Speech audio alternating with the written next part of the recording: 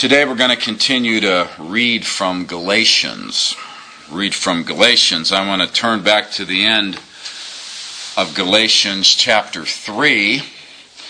As Paul closes Galatians 3, you're going to notice that the theme really does shift full throttle over to a contrast between being a son of God in line for an inheritance.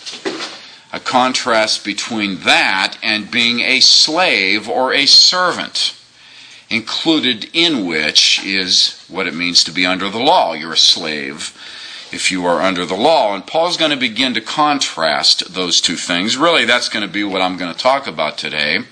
We might entitle this message, Sonship versus Slavery. And I want to begin reading again in verse 26 of chapter 3 of Galatians. Remember, when Paul talks about being children of God, essentially that also does mean sonship, doesn't it? Sonship under God and being children of God are the same thing. He says in Galatians 3:26, he says, "For you are all the children of God by faith in Jesus Christ." Now, incidentally, before I move forward, just as an aside, a lot of talk today with all this spirituality, some of which is Eastern mysticism and the like that has crept into the church. A lot of talk today about movements such as DePra and her church and the like. It says right here very clearly that you are all children of God by faith in Christ. And as we're going to read, it says you're in Christ. If you are in Christ, you are a child of God. You're not a child of God or a son of God for any other reason or cause except you be in Christ. And what I'm getting at is this. You are going to more and more hear about the fact that we are all children of God just because we're human beings. That is not the truth. The Bible doesn't teach it. If you are an unconverted human being, basically what you are is a son of Adam. And that's a dead race. You are a son of God if you are born again into the family of God through Jesus Christ. And that's the only reason. There is salvation in no other name given under heaven except it be in Christ. And as we've been reading in Galatians and will continue to read, everything that God has for humanity coming from His self is found only in Christ Jesus. Nothing outside of Him. Now, that's not because God's narrow-minded. The fact that there's one way to God is not because God is narrow-minded, because He invites all to come that one way. And that's, of course, the message of the gospel. Well, he says here, for you, speaking to converted people, the Galatians in this case, that's the context, you are all the children of God by faith in Jesus Christ. And then he says how that came to be. He says, for as many of you as have been baptized into Christ. Now again, as we go along, another aside, got to pay attention to terminology here and words. He's not saying if you have just been baptized with water and gone through a ceremony. No, he says if you have been baptized into Christ Himself. Notice the analogy here that Paul's drawing. What does it mean to be baptized into Christ? Well, what is baptism? It's immersion into a body of water. Well, if you've been baptized into Christ, it means that you have been immersed into Christ Himself. And I've said so often, what is Christianity? Christianity is Christ in us. Christianity is us in Christ. It is a oneness. It is a spiritual union between a human being's spirit and the Spirit of God. That's the core of salvation.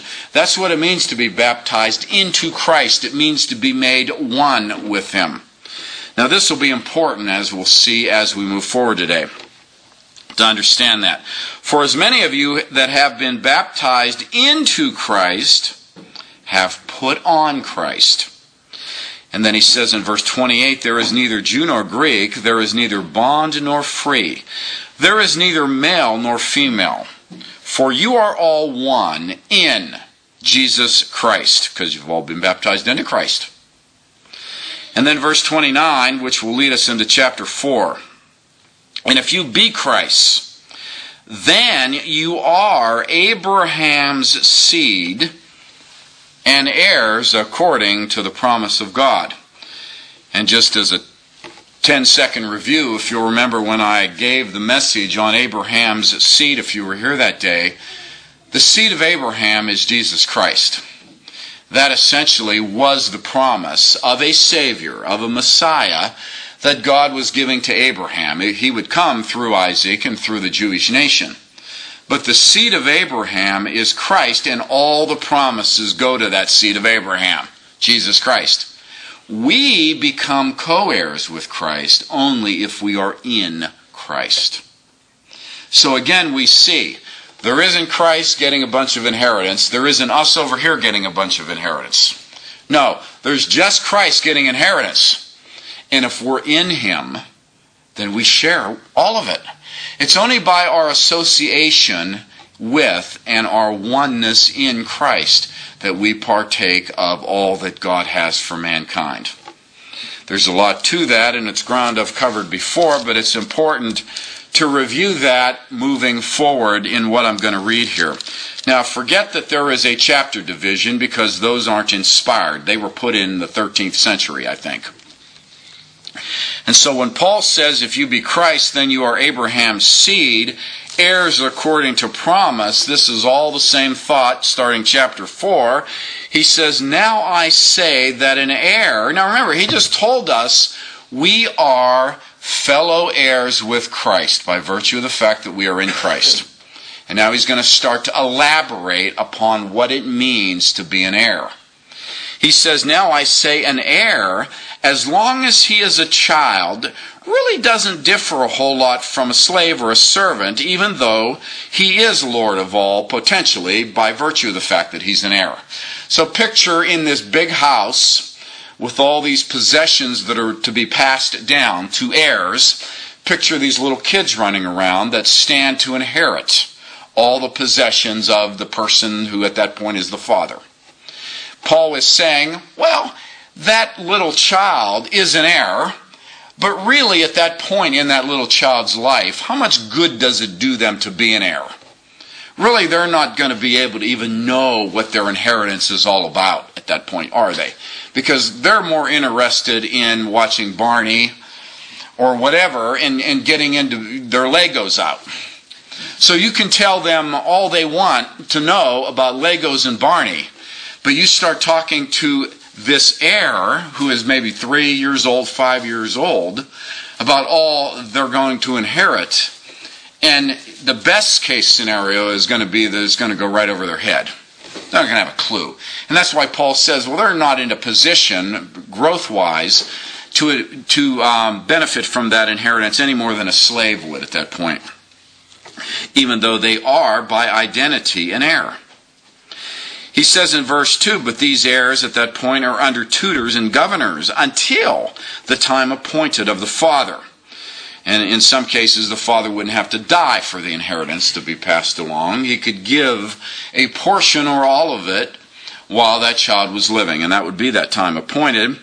And then he says, but this really is what applies to us, this example. He says, even so we, when we were children, were in bondage under the elements of the world. The elements of the world is a complicated term from classical, ancient Greek rather.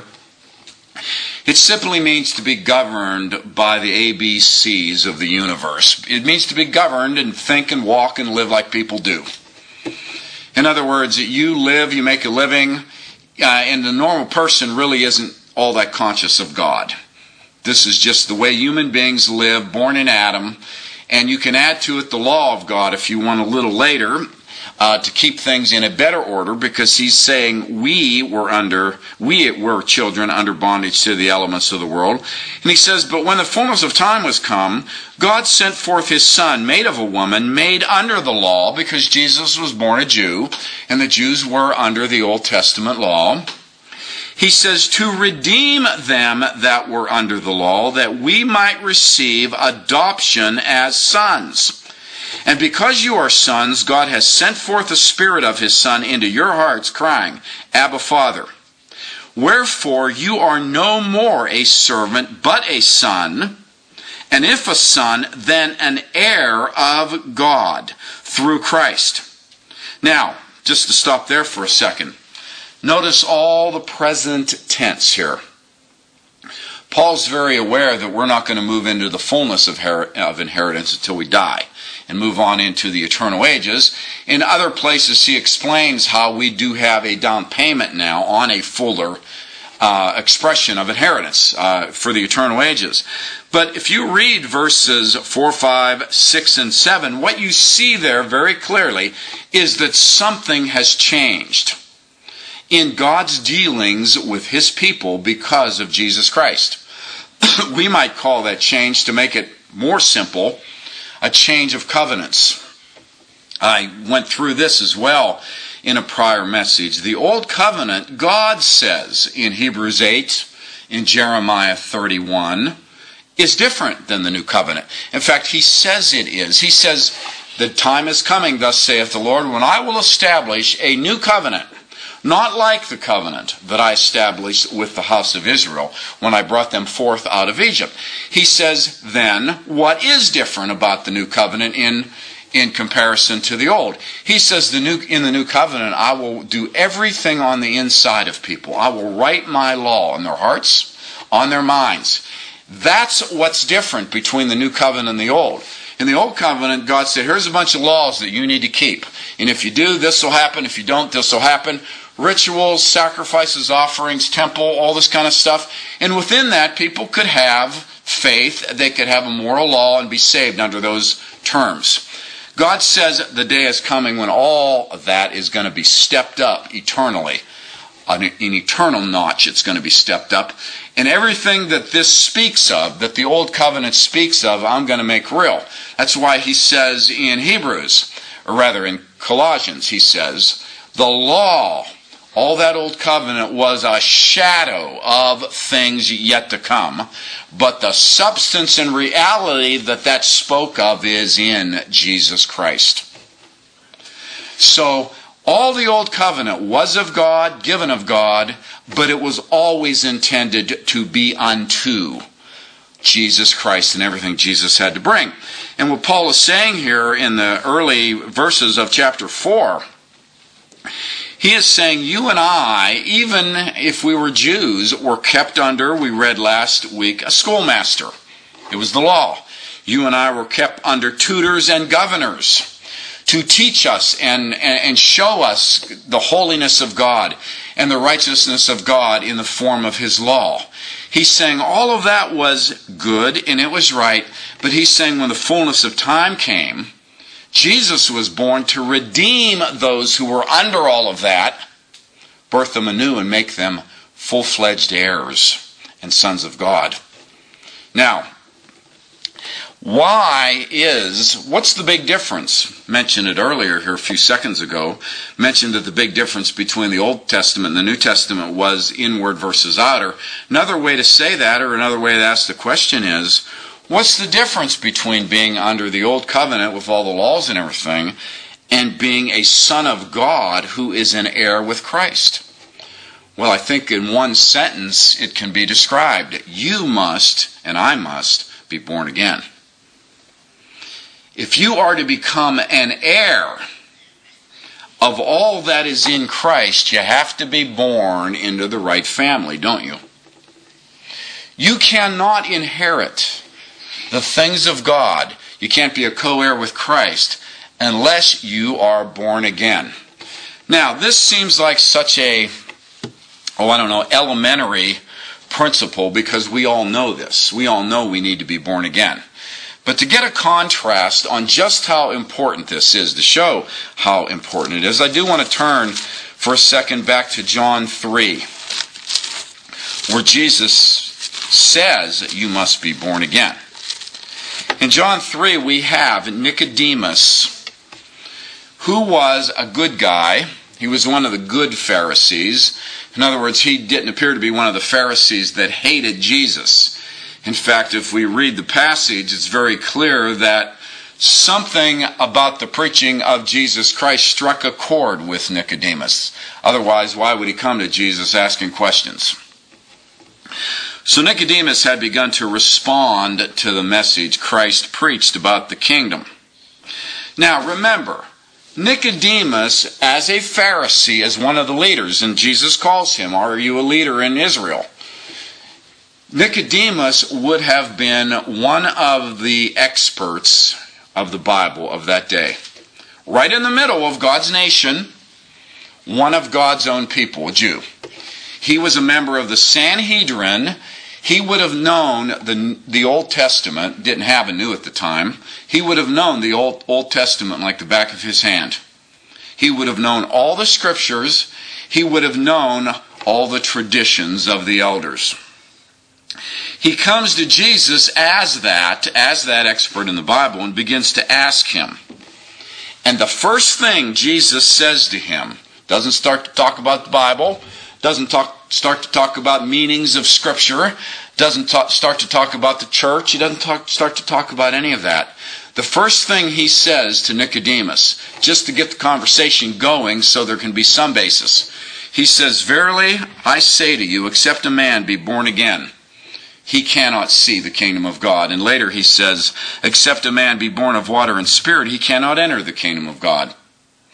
In other words, he would say to us, Nicodemus, or any of us, you're wasting your time even trying to understand and dialogue about the things of God in any profound way until you are born again. Now, that tells me a lot about what Christianity is. And it tells me a lot about what it means to become a Christian. First of all, it tells me that Christianity, or becoming a Christian, is not a matter of adopting a list of tenets to follow, or laws or rules. In fact, if there's one thing we've been seeing in Galatians is that you can have all the laws in the world, and you can follow them to the letter. But Paul would say to you, you're under a curse if you're under the law only. He would say you have to be born again.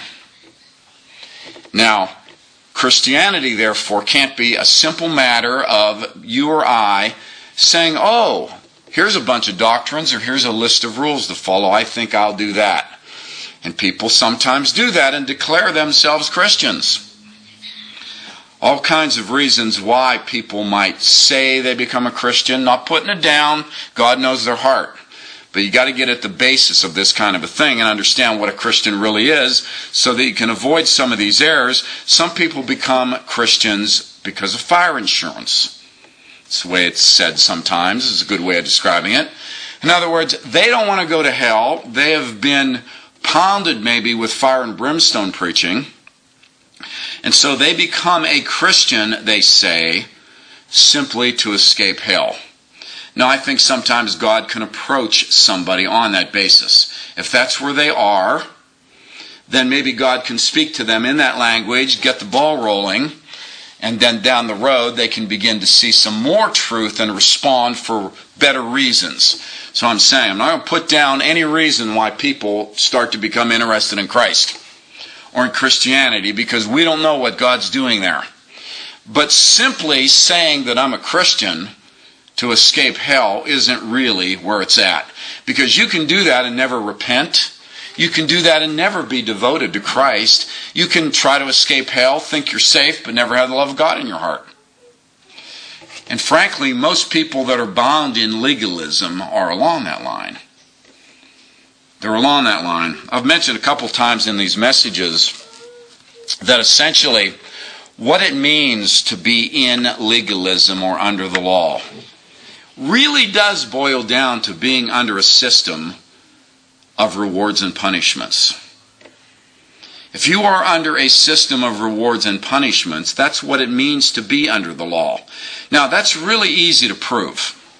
Remember how Paul says to the Romans, he says, you are not under the law, but under grace. Romans 6:14. Last week we read that those who are under the law are under a curse. and that Christ redeemed us from the law. Now, put those scriptures together, and the bottom line is that a saved Christian is not under the law.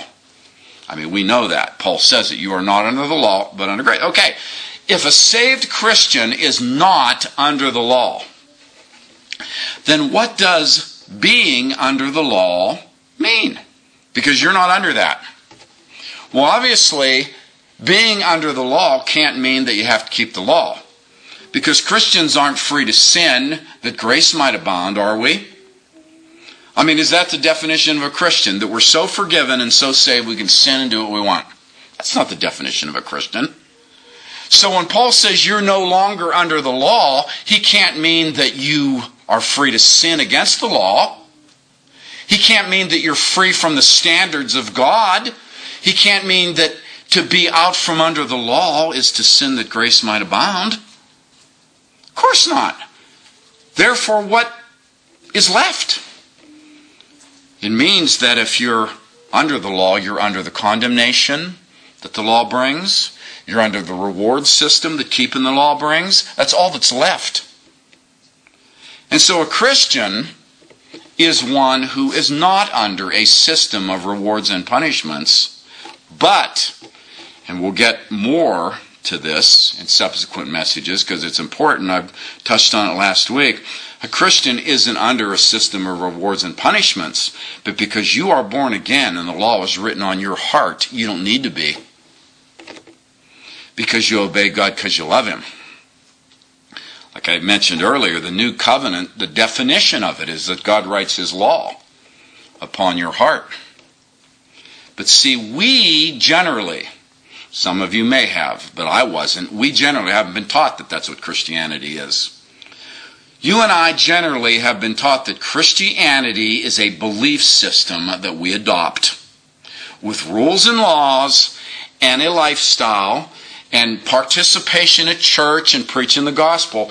And somehow in all of that, the very core of Christianity, the fact that you have to receive from above a new life that you weren't born with. It is God's life in you. Somehow that gets pushed to the side. Can we see that to receive from above the life of Jesus Christ, to have God Himself dwelling in us?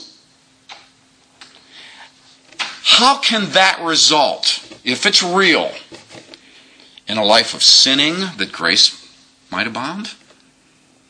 We're talking about entering into something that's supposed to make us a brand new creation in Christ Jesus. We're talking about something that's going to bring us into the full knowledge of God and show us that we have been set free from the power of sin. We're talking about an absolutely revolutionary, world-changing, eternally changing experience with God through Jesus Christ. That's what the new birth is supposed to be. In fact, Jesus is so adamant about that, He says to this great Pharisee here in John 3, all the Bible knowledge in the world can't serve as a substitute for life in you. Said many times, if you ask the question, what is wrong with humanity? What is wrong with the human race for the last 6,000 years? I mentioned last week that it's not found in what we do, it's in what we are. But to be more specific about it, what is wrong with the human race? What is wrong with the human race is that we're dead. And we're dead because we don't have God in us. And if you think about that, that makes sense, because who is life? God. See, when Adam sinned, he violated God. He rebelled against God. In essence, what he did was he declared his independence from God. Set himself up as his own God. Well, if all life is in God Himself in us, our union with Him is life. What happens when you declare your independence from life? Well, you get death, don't you? So the human race is dead, but it's not just a thing unto itself dead. The human race is dead because we don't have life. And we don't have life because we don't have God.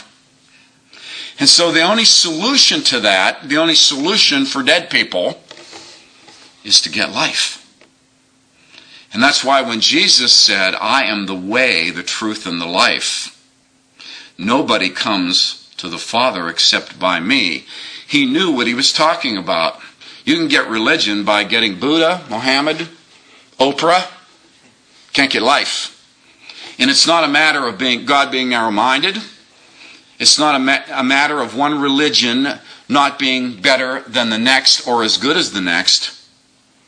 It's the point is, Jesus Christ was God. And he alone bore the sin of the world. And he alone is the resurrection and the life.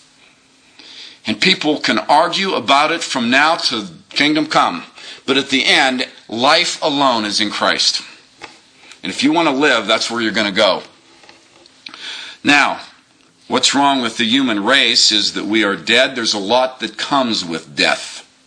It isn't just a term that we attach to ourselves. There are characteristics of death. One of the characteristics of death is that you can't see truth. Unless someone is born again, they cannot see the kingdom of God. Paul writes in Ephesians that the Gentiles walk and live in the vanity or the futility of their mind because it is darkened by the ignorance that is in them. You look around on the street in your community, even people at church, if you're in the wrong kind of church, you will see people that think that they know. There are people, actually, in many cases, that think they know about God. Some of them can get real persuasive about it and real demanding about knowing about God. And that person, in many cases, is operating in the absolute futility of their mind. That's all they have to work with. That's what they believe has come from there. And they are absolutely blind to the truth of God in Jesus Christ. But they don't know that. They're in a box that's about an inch square, and they don't realize the universe is billions of miles across. And our arrogance and our pride tells us we know it. And we don't. And so that's part of death as well. The other part of death is that man was made to be eternally outward toward God in his relationship. He was made to be filled with God, to be outgoing and giving in every way. When you remove God, you're an inward person. You're a selfish person. You know how these vacuum cleaners, some of them have two controls on it. One of them sucks everything in. The other one blows everything out. I don't know if it's a good example or not, but a person who is spiritually dead, well, they suck everything in. And a lot of it is dirt, isn't it? Person that is in Christ blows out more than they suck in, and the best part about it is they're getting their supply from God. Again, we're upside down, and because we think we're normal, we think we're right side up. And we don't understand how far we've fallen. Well, how does God crack a shell like that? You know, this is what he was getting at here with Nicodemus. You must be born again. If you want to be a son of God rather than a slave, you have to be born again. How is one born again? And what needs to happen? Well, think about it. A person spiritually dead. A person who has no light or truth in them. Lots of people today don't believe that man is born into this world completely void of light and truth. We are. Everything you know about the gospel you heard. And if it was real, it was the Holy Spirit. You weren't born knowing the gospel. I think sometimes when you grow up in a church, not putting that down, it's great. You can begin to adopt the doctrines and tenets of that church. And if you're not careful, and if you're not nurtured properly, and you're not taught properly, you can think that you were somehow born into Christianity because you were born into the right church. It doesn't work that way. It should be an atmosphere where children and kids and young adults come to realize that they personally need to come to terms with Christ and be born again on their own with the help of others, showing them how. So how does God penetrate darkness and penetrate death? Well, Jesus said, no one can come to me except the Father who sent me draw him, John 6:44. God has to initiate a person's calling to Christ. You and I can't do that because we don't have anything to work with to get the ball rolling. Now, once God does initiate our calling to Christ, we can and must, if we intend to be saved, respond. The idea, as Calvinism teaches, that God must supernaturally act upon you and save you without you knowing it, so that only later you can believe in Christ, is error. Calvinism teaches regeneration before faith. That's the summary of the 5 points of Calvinists. It's openly taught by most Calvinist teachers. It's wrong. It's dead wrong. And it's easy to prove from the Bible. No.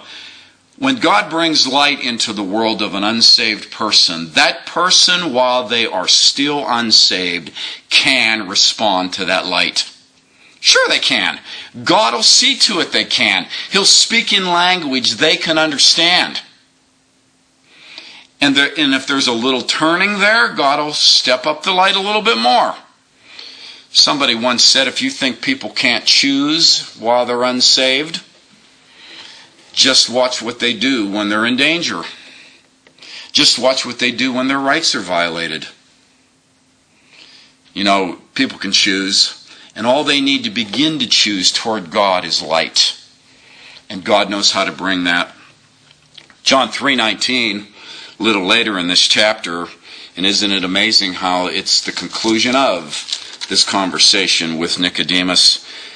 It says in verse 19, and this is the basis of condemnation, that light comes into the world and men love darkness rather than light, because their deeds are evil.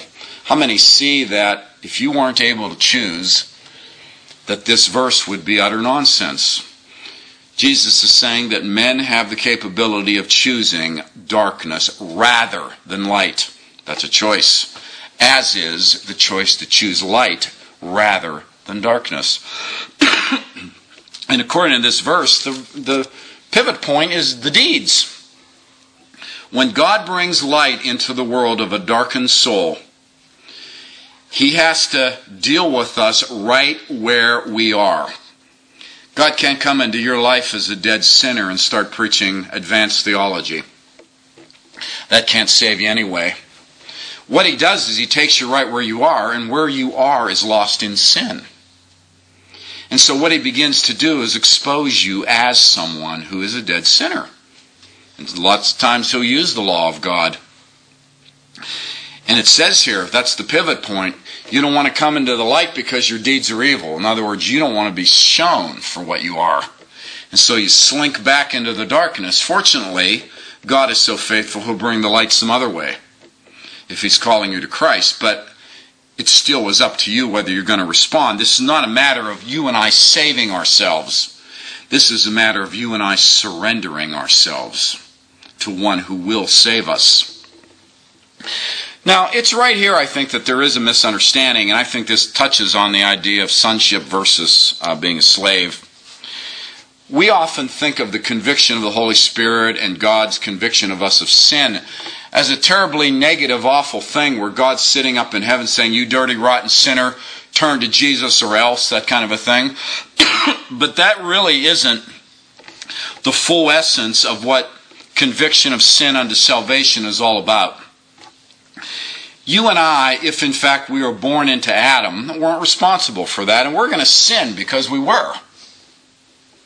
When light comes, therefore, we begin to see what we've been, and just as much as it does produce a sorrow for our sins, I truly believe that the conviction of the Holy Spirit produces a cry for deliverance from sin. This isn't just about us sinning and then because God's convicted us saying, well, I guess I better not sin anymore. No, this is about us seeing that we are absolutely lost and without hope unless we turn to Christ. And if you read the Bible, you see that this is the theme when God delivered Israel from Egypt. This wasn't a matter of trying to get them to stop sinning so that He could forgive them. It was a matter of Him delivering them from captivity. When Adam sinned, he got more than he bargained for, didn't he? It wasn't just that he violated God. He did. It wasn't just that he declared independence from God. He did. But there was a whole crop of reaping that he did along with that. In other words, sure, he walked away from God, but he walked right into the hands of Satan, into the realm of darkness. Colossians 1:13 says that Jesus has delivered us from the kingdom of darkness into the kingdom of God. So that tells us right there where we start and from where we are delivered. Spiritually dead people aren't simply standing on neutral ground. Not only does the Bible say we are at enmity against God, we are also in the clutches of darkness. It says the God of this world has blinded the mind of those that believe not, that they should not see. Now, there's a war going on here. This is about two realms warring for the souls of men. And so when God convicts us of sin, this isn't just a matter of us rehearsing all the bad stuff we've done. Yeah, we can do that, and that's good. But it's about us realizing that we never had a chance to begin with because we were born in Adam. That's why teenagers and young people, even though they can't just sit there, a teenager, a young kid, 15, 14, 13, if they want to come to Christ, what are they going to do? Get on their knees and list all these sins they've committed against God? I mean, I'm sure there are some, but you haven't lived long enough to really do a lot of bad things at that point, I would hope. And if you have, it's probably because you're too young to even know any better in a lot of cases. But a 13, 14-year-old kid, if God's working with them, can say, you know what? I don't have what I need to live. I don't have God, and I'm lost without Him. And that person can turn to Jesus Christ for life. If there's one thing that a spiritually dead person can do, and this is John 3:19 again, a spiritually dead person can't save themselves. They can't gender life. They can't muster enough faith to be saved initially on their own. But a spiritually dead person can drag their spiritually dead self and present it to God. That's all He says to do. The worst person in the world can take their badness and give it to God. And that's all He says to do. Come to me, He says, with all of that, and I will give you life. And so we see there that God initiates salvation, we respond. Now, let's talk a little bit about what happens, because I want to touch today upon what it means to be a Christian and a son of God. What happens when a person does begin to get convicted by the Holy Spirit? Where does all that eventually go? Well, I think we read a little bit in John 3:19. God begins to show us that our deeds are evil. But further than that, He shows us that we are absolutely empty without Him. Blessed are the poor in spirit. That means spiritually bankrupt. I have no assets. For theirs is the kingdom of God. In short, God wants to bring us to the place where we see that we've been lost and we turn back to Him. Now that involves a term, and the Bible uses that term often, called repentance. What is repentance? Repentance, the Greek, means a change of mind. But it isn't simply a matter that I sit there and start thinking different thoughts and call that a change of mind. Really what it means is a change of moral mind toward God. This is the core of conversion. Conversion doesn't have anything to do initially with changing your lifestyle. Changing your lifestyle is the effect of conversion. Conversion has to do with changing your attitude and your heart toward God Himself. I mentioned earlier how the sin of Adam, essentially, was that he declared his independence from God. He said, I'm not going to be under your authority, God. I'm going to be my own authority. Well, you got to come back the way you left. So in essence, repentance means that I no longer want to live independent from God.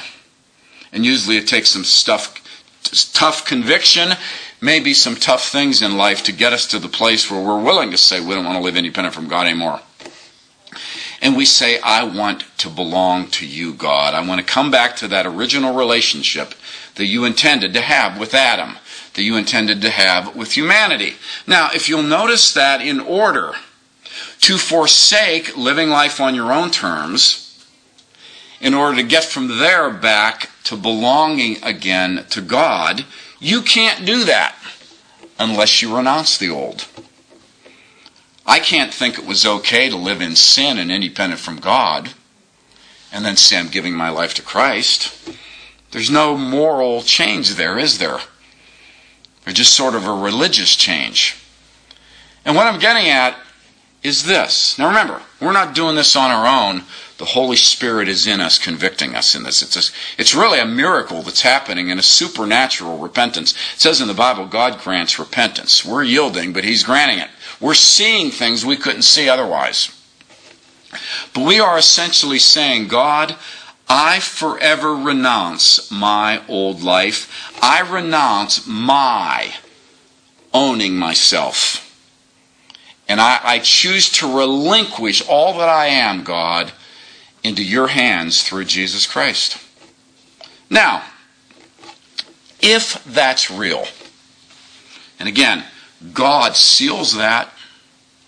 This is God doing this. We're responding, but God is doing it. If it's real, can we see that we have crossed a line there? We have crossed a moral line. We have crossed something in our relationship with God that is eternal.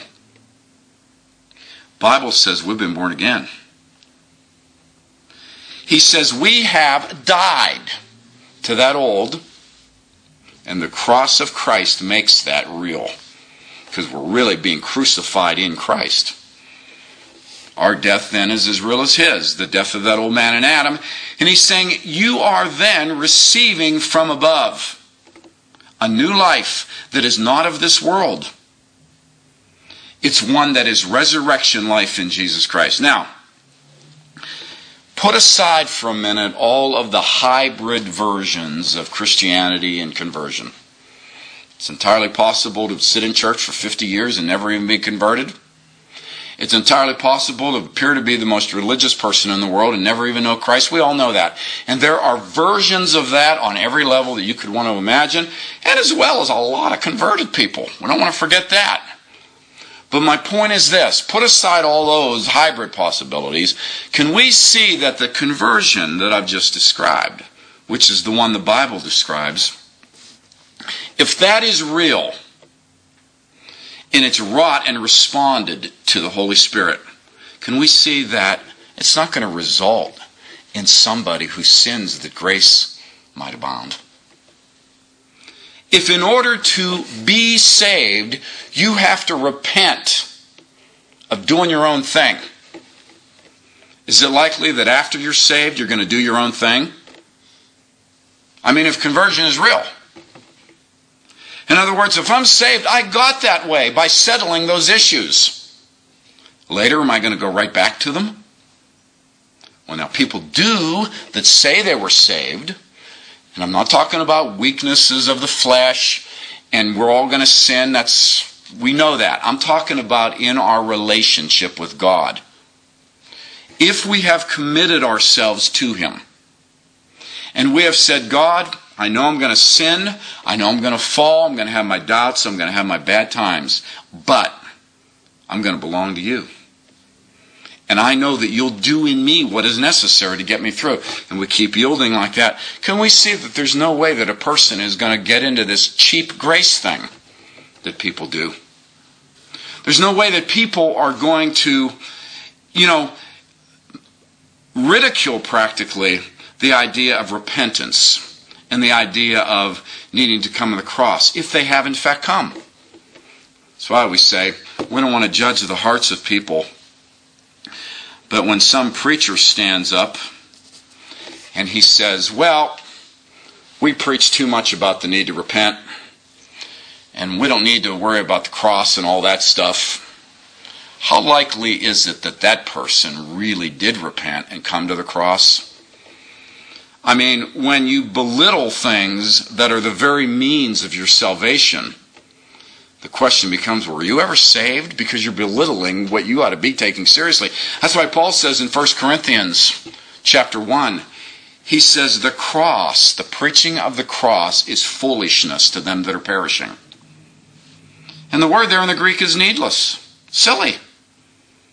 If I stand up and tell you that the cross is not necessary, the Bible says I'm in the process of perishing. That's the only way I'd say that. Because if I were saved, I would know it is not only essential, but like Paul says, God forbid that I should glory, save in the cross of Jesus Christ. And so we see that a message reflects a person's personal experience, doesn't it? What doesn't mean anything to them is going to pop out eventually. So God brings us to the cross of Jesus. He says Jesus paid the price for you. You can enter into life on the basis of being baptized into my Son. And really, if you read through John 3 later, you'll see that this is what he's saying. He says a man has to be born of water, which is representative of the cross. It's the death, the burial. And he must be born of the Spirit, or he cannot enter the kingdom of God. He says that which is born of flesh, or in Adam, is flesh. No point in arguing about that, is there? Like I said before, you can dress Adam up, cover him with fig leaves like Adam tried to do, make himself pretty. You can take Adam, give him culture, give him a religion. You can give Adam a good temperament. Somebody once said, if all there was to Christianity was having a good temperament and being nice, we want that. But if that's all there is to Christianity, I'll point you to a nice big cabinet full of drugs. It can accomplish the same thing. And they have those on the market today, if that's all Christianity is. But Christianity is not that. Christianity is a passing away of that old life. Not the possibility of sin, not the presence of sin, but the passing away of the power of sin over you and I, and the passing away of that old nature and its influence over us, and it is the receiving of new life from above. Paul said to I think it was Galatians later in the book, maybe it is. He says, and exactly what is it that you have in Christ that you didn't receive from above, buddy? That's essentially what he's saying to them, because they thought they were hot stuff of all law keeping. And he says to them, well, what do you have that you didn't receive by grace? And of course the answer is nothing. So why glory? Because even your works are the product of his life in you, if you're on the right basis. And so Paul says to Nicodemus, or Jesus said to Nicodemus, it's not theology, although theology explains it and needs to be biblical. It's not religion.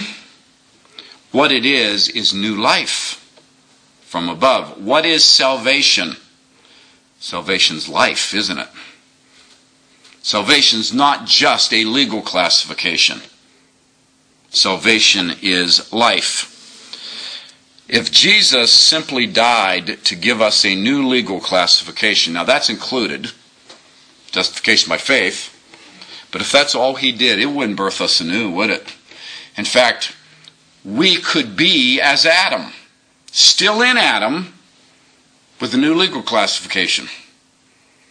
And that'd be pretty bad, wouldn't it? Because now we'd be forgiven and all this kind of stuff, but there'd be no life in us. No, Jesus delivered us from sin itself and gave us new life from above. That's why we're in Christ, and that's why we are a new creation. Now, that's a lot of background, and it took pretty much the whole message.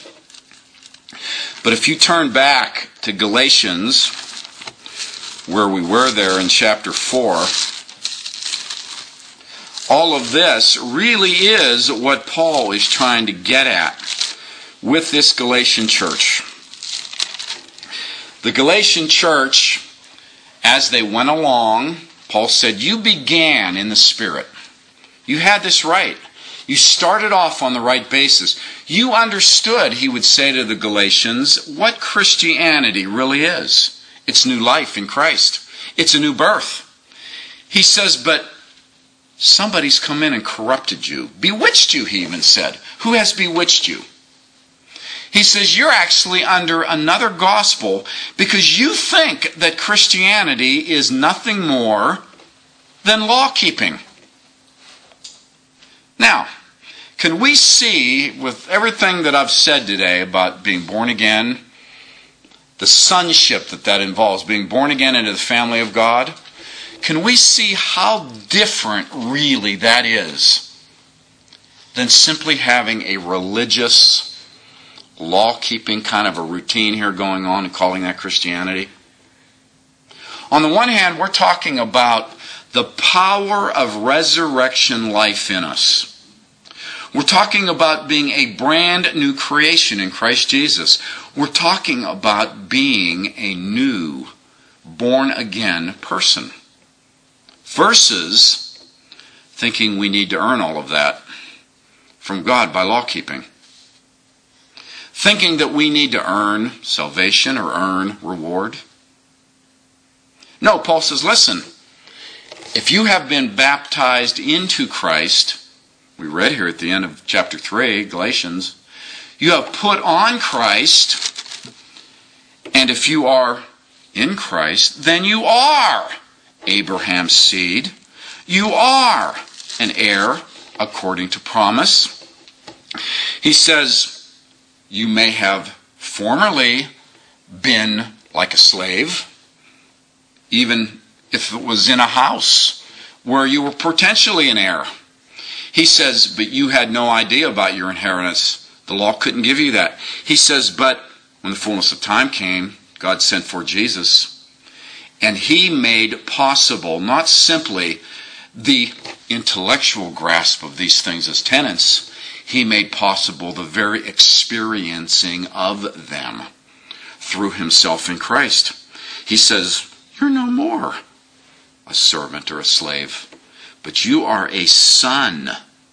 And if you are a son, then you are an heir to all that God has.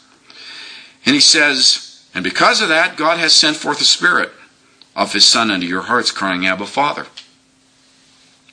So what is a Christian? A Christian is a son or daughter of God.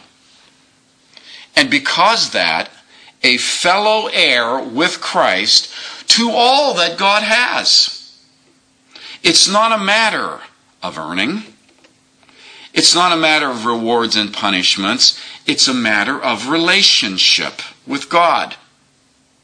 And as I've said so many times, and I hope by going through that conversion process and talking about that a little bit today, that it becomes more clear. If my conversion is real, then yes, I'm going to have my Romans 7 experiences where I can't do what I want and I do what I don't want to do, like Paul says.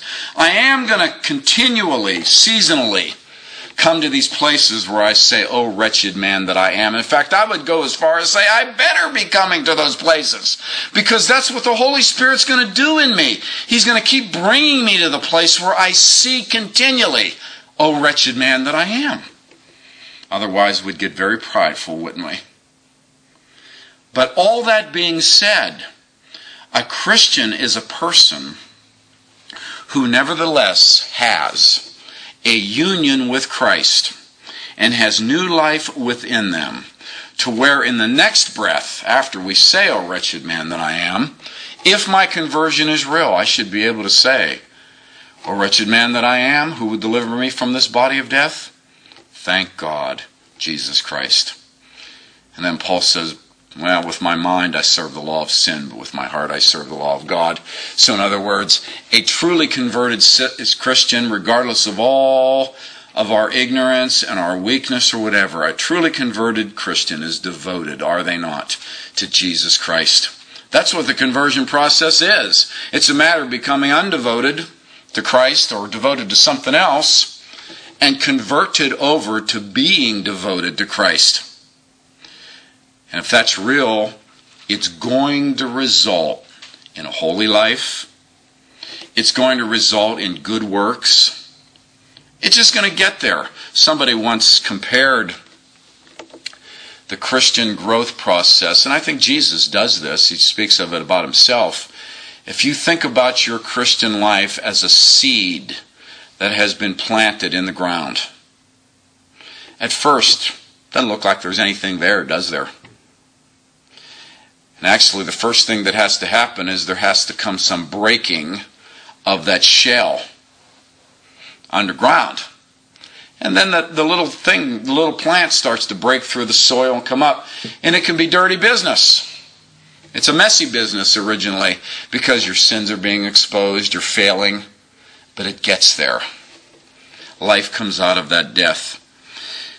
And so a truly converted Christian is going to be characterized by the fact that they're devoted to Christ through thick and thin. And that's one of the traits of a son of God. And there are others that I'll get to, not today. So the difference between a servant is one who can't really experience all of the inheritance of God yet, because they're under a different system, if I can put it that way, rewards, punishments, works. But a son is one who is born again of Christ into the family of God and is an heir and has already begun to experience some of what God has for him.